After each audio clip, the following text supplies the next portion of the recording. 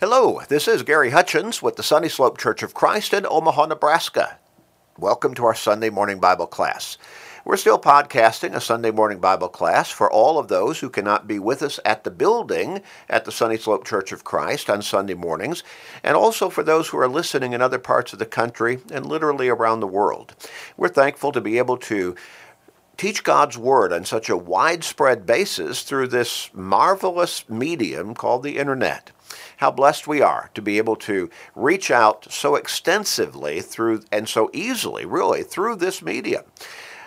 Boy, I wonder how the Apostle Paul would feel today if he were able to look ahead till today and say, whoa, they're going to be able to do that easily, reaching places where I had to walk to or ride by horseback or donkey or camel or maybe travel many days by boat.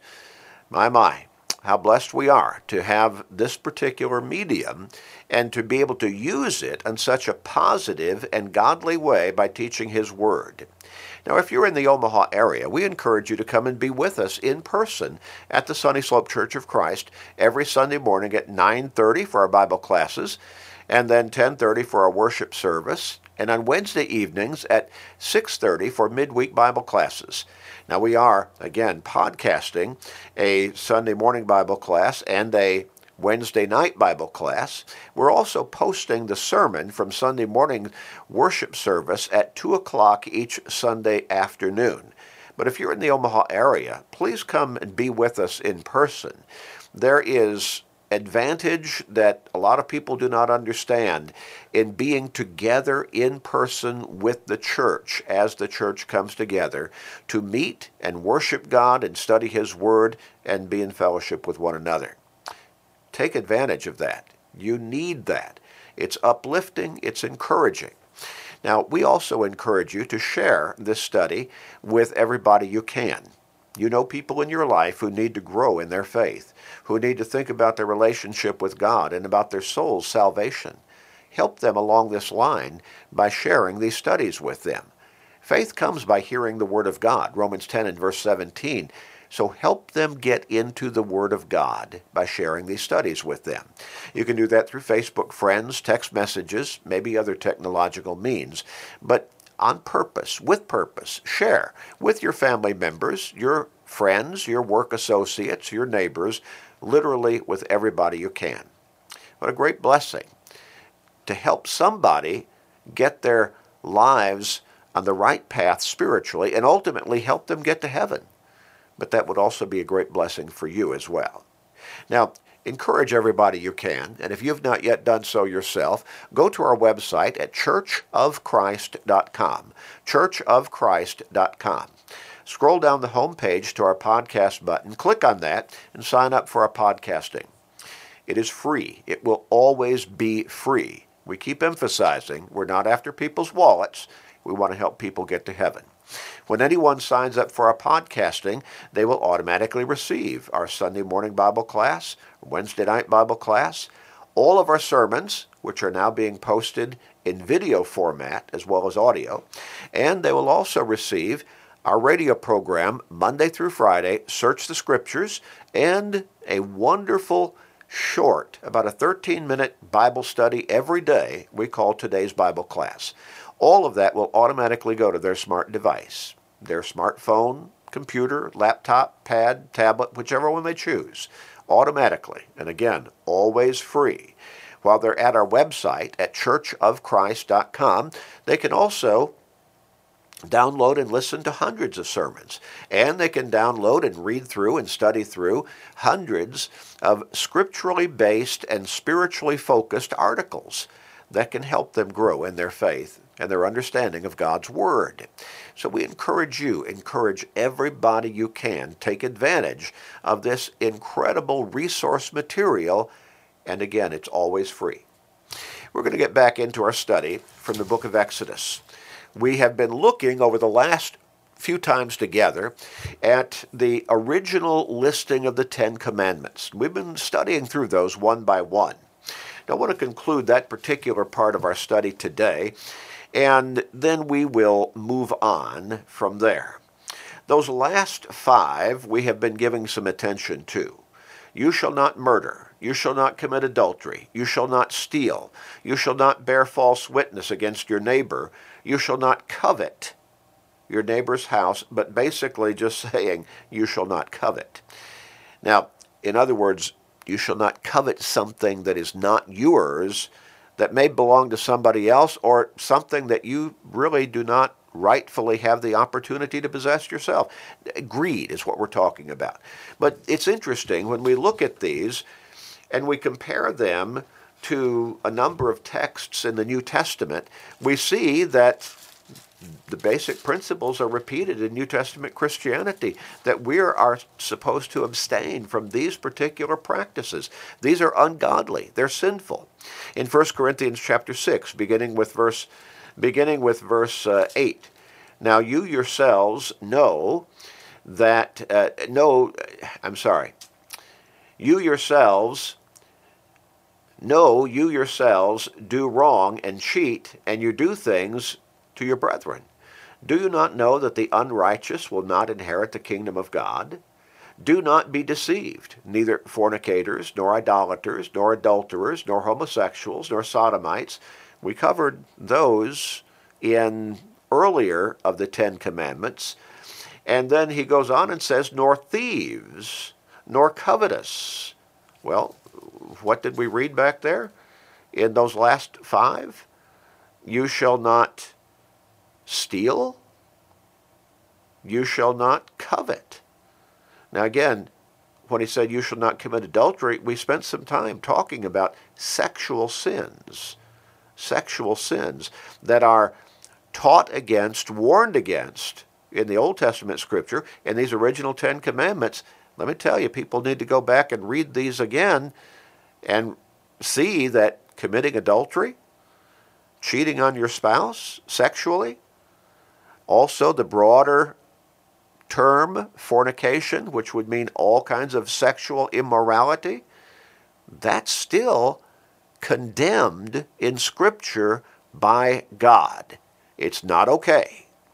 But here we see also brought into New Testament Scripture, New Testament Christianity, you shall not steal, you shall not covet. We come back to 1 Corinthians chapter 6. So, nor thieves, nor covetous, nor drunkards, nor revilers, nor extortioners will inherit the kingdom of God. And we also look at Ephesians. We turn to Paul's letter to the Ephesians in chapter 2, and we look at beginning with verse 1.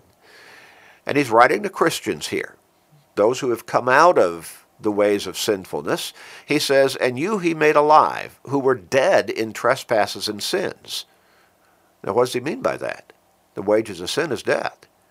What is the first consequence of death due to sin? Spiritual death. Separation from God. Separation from God. He goes on and he says, in which you once walked according to the course of this world, according to the prince of the power of the air. In other words, you were following the lead of the devil, the spirit who now works in the sons of disobedience, among whom also we all once conducted ourselves, because we all were guilty of sin before we came to Christ for forgiveness and salvation by being baptized into him for the remission of our sins, Acts 2:38, Acts 22:16. Among whom also we all once conducted ourselves in the lust of the flesh, fulfilling the desires of the flesh and of the mind, and were by nature children of wrath. Well, we need to understand that's not what we're supposed to be today. As we become Christians, we come out of those practices. We're no longer walking in those ways because we have given them up. We have repented of our sins, and we have come to God through Jesus Christ for forgiveness and salvation. Now we look at Galatians chapter 5, and this is perhaps the most extensive list that Paul lays out in New Testament Scripture about these kinds of sinful practices, sinful lifestyles that will keep us out of heaven. Beginning with verse 19, he says, now the works of the flesh are evident, which are adultery, well, we studied about that, fornication, or sexual immorality in general. We studied about that. Uncleanness, lewdness, idolatry, sorcery, hatred, contentions, jealousies, outbursts of wrath, selfish ambitions, dissensions, heresies, envy, murders. Coming back to those last 5 of the 10 Commandments again. Verse 13 in Exodus chapter 20, you shall not murder. You shall not commit adultery. Paul lists both of those here in Galatians chapter 5. So, again, murders, drunkenness, revelries, and the like. In other words, anything else that would be similar to ungodly lifestyles like these that Paul lists here and in other texts of Scripture that he writes. We look at Ephesians again, this time chapter 5, and he says in verse 3, but fornication and all uncleanness or covetousness. Well, remember, you shall not covet, the last of the 10 Commandments. Fornication, again, sexual immorality, and uncleanness or covetousness, let it not be named among you as is fitting for the saints, neither filthiness, nor foolish talking, nor coarse jesting, which are not fitting, but rather giving of thanks. For you know this, that no fornicator, unclean person, nor covetous man who is an idolater has any inheritance in the kingdom of Christ and God.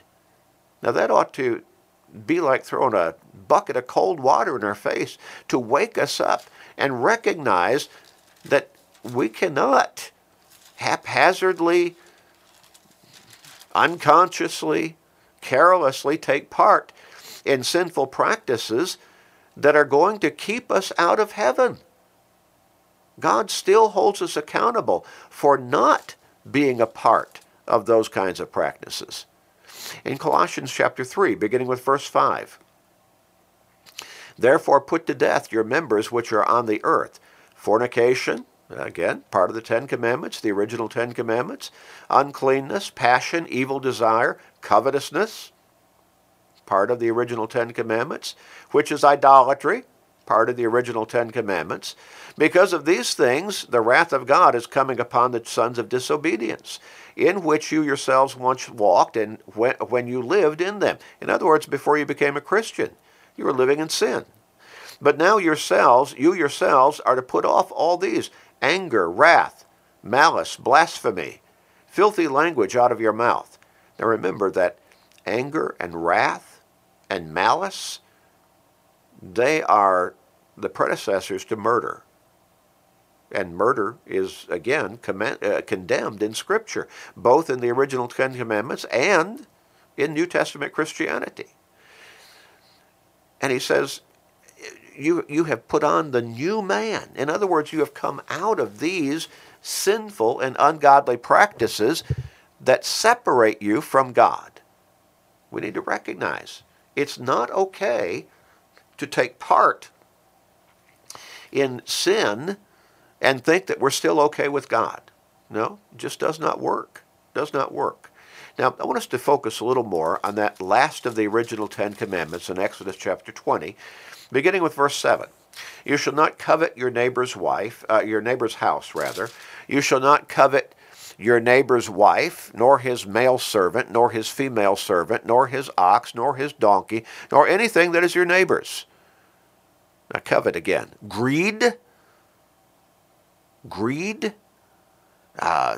resentment, that somebody has something that you don't have, but you want for yourself. Well, if they have it and you don't, there's probably a reason they have it and you don't. They probably worked for it. They acquired it some way. And so maybe you ought to go to them and say, tell me how you got that.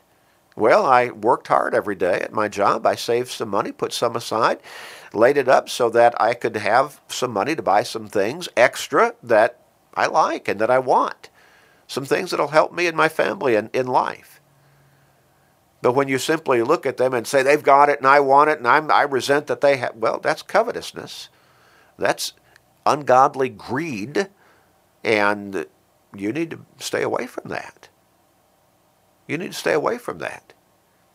Too many people today, they want the paycheck without having to do the work. without having to be dedicated to their job. They want the blessings from God without having to live the commitment to be godly and to live the Christian life. You shall not covet. You shall not covet. He lays out several things there. In other words, just do not covet anything in any kind of ungodly way.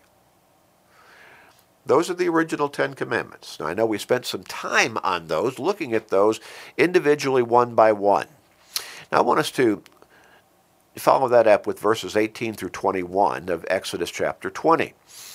What was the response of the people after God gave Moses these original 10 Commandments, and Moses communicated them to the people of Israel, whom he had led out of Egypt and the bondage in which they were suffering in Egypt. And now they're at Mount Sinai, and God is beginning to give them his law, his spiritual law, the 10 Commandments being basic to that law. But he's about to give them a whole lot of particulars beyond the 10 Commandments.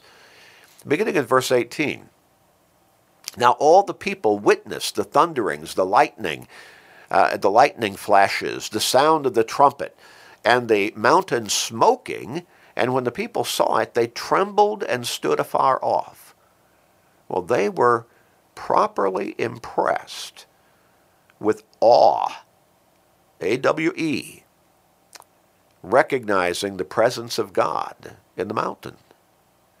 Then they said to Moses, "You speak with us, and we will hear, but let not God speak with us, lest we die." Boy, they recognized the awesomeness of God. And they also recognized the leadership that God had bestowed upon Moses to lead them to the promised land. To lead them first out of Egypt, then to this mountain where God would meet with the people and give Moses the law that he would then pass on to the people. And the people, they recognized the presence of God and his awesome might and power and presence, and they said to Moses, God will tell you what to tell us. We'll listen to you. But let God not speak with us directly, lest we die. They respected the power of God.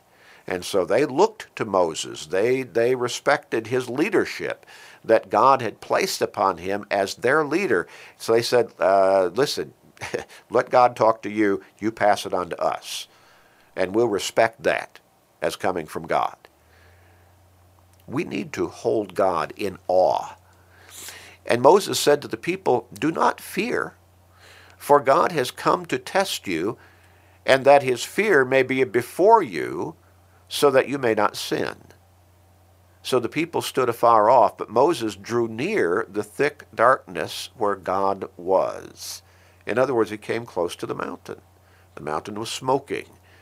Again, there had been audible thunderings and perceptible lightning flashes, the sound of a trumpet, and the mountain smoking. Moses could come near the mountain. The people were told, don't touch the mountain, don't come upon the mountain. Okay, God's presence is there, and you need to respect his presence. Remember those foolhardy people back in the early chapters of Genesis who decided they were going to build a tower all the way to heaven, and God stopped them by confusing their language? Boy, talk about arrogance on their part. Well, Moses is teaching the people to respect. First he says, do not fear, for God has come to test you, and that his fear may be before you, so that you may not sin. What should we fear about God? We should fear disobeying God, being unfaithful to God, living in a disrespectful way before God. In Deuteronomy chapter 13 and verse 4, we read this. Moses speaking to the people before they are to enter the promised land. He says, you shall walk after the Lord your God and fear him and keep his commandments and obey his voice. You shall serve him and hold fast to him.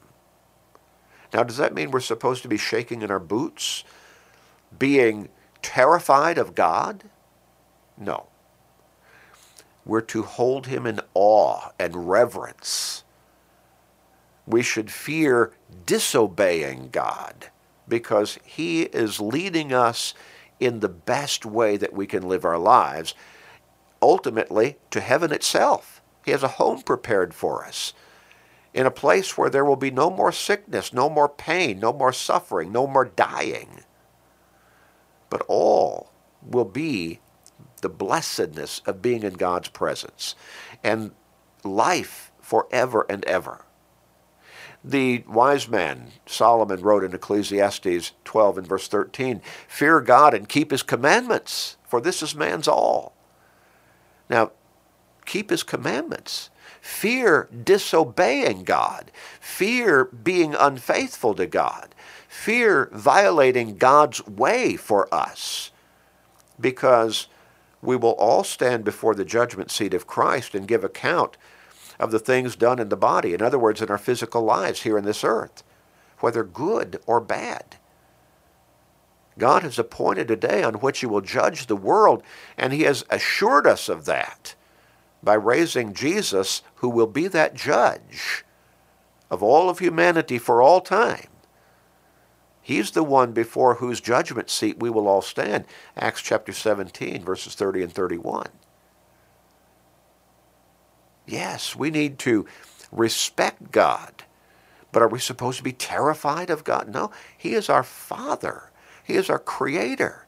He is the one who sacrificed his own Son so that we could have the opportunity to be forgiven and saved and have an eternal home with him in heaven.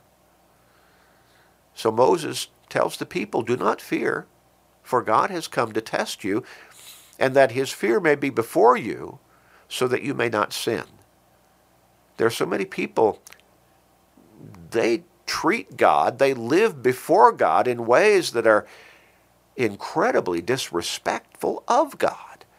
We've talked about how people use the Lord's name in vain. They use God's name in cursing and profanity and vulgarity without seeming to even think about it. And certainly without thinking about how God looks at them for so speaking, using his name in such horrible, disrespectful ways. So the people stood afar off, but Moses drew near the thick darkness where God was. Now, from this particular point,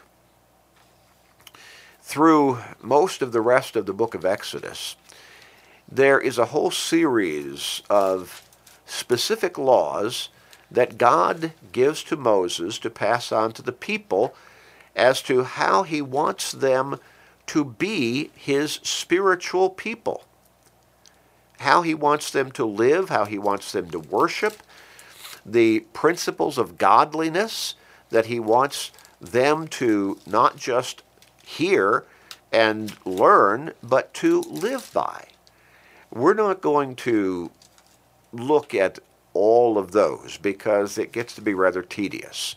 The law concerning servants and animal control laws, responsibility for property, and on and on and on and on. Now, we may pick out a particular section or two along the way, but I don't want to lose you. I don't want to make you fall asleep because a lot of this is tedious and it's kind of just going on and getting into technicalities as far as instructions are concerned. I encourage you to pick up with chapter 21 of Exodus and read through the rest of it. Read through the rest of it.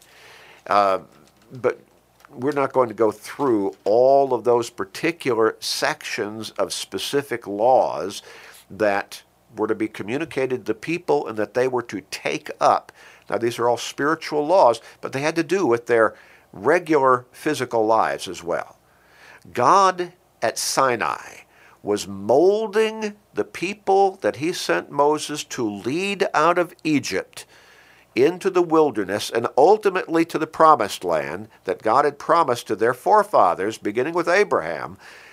God was molding them at Sinai into the people of God in a way and to a degree that they had never recognized themselves as being previously.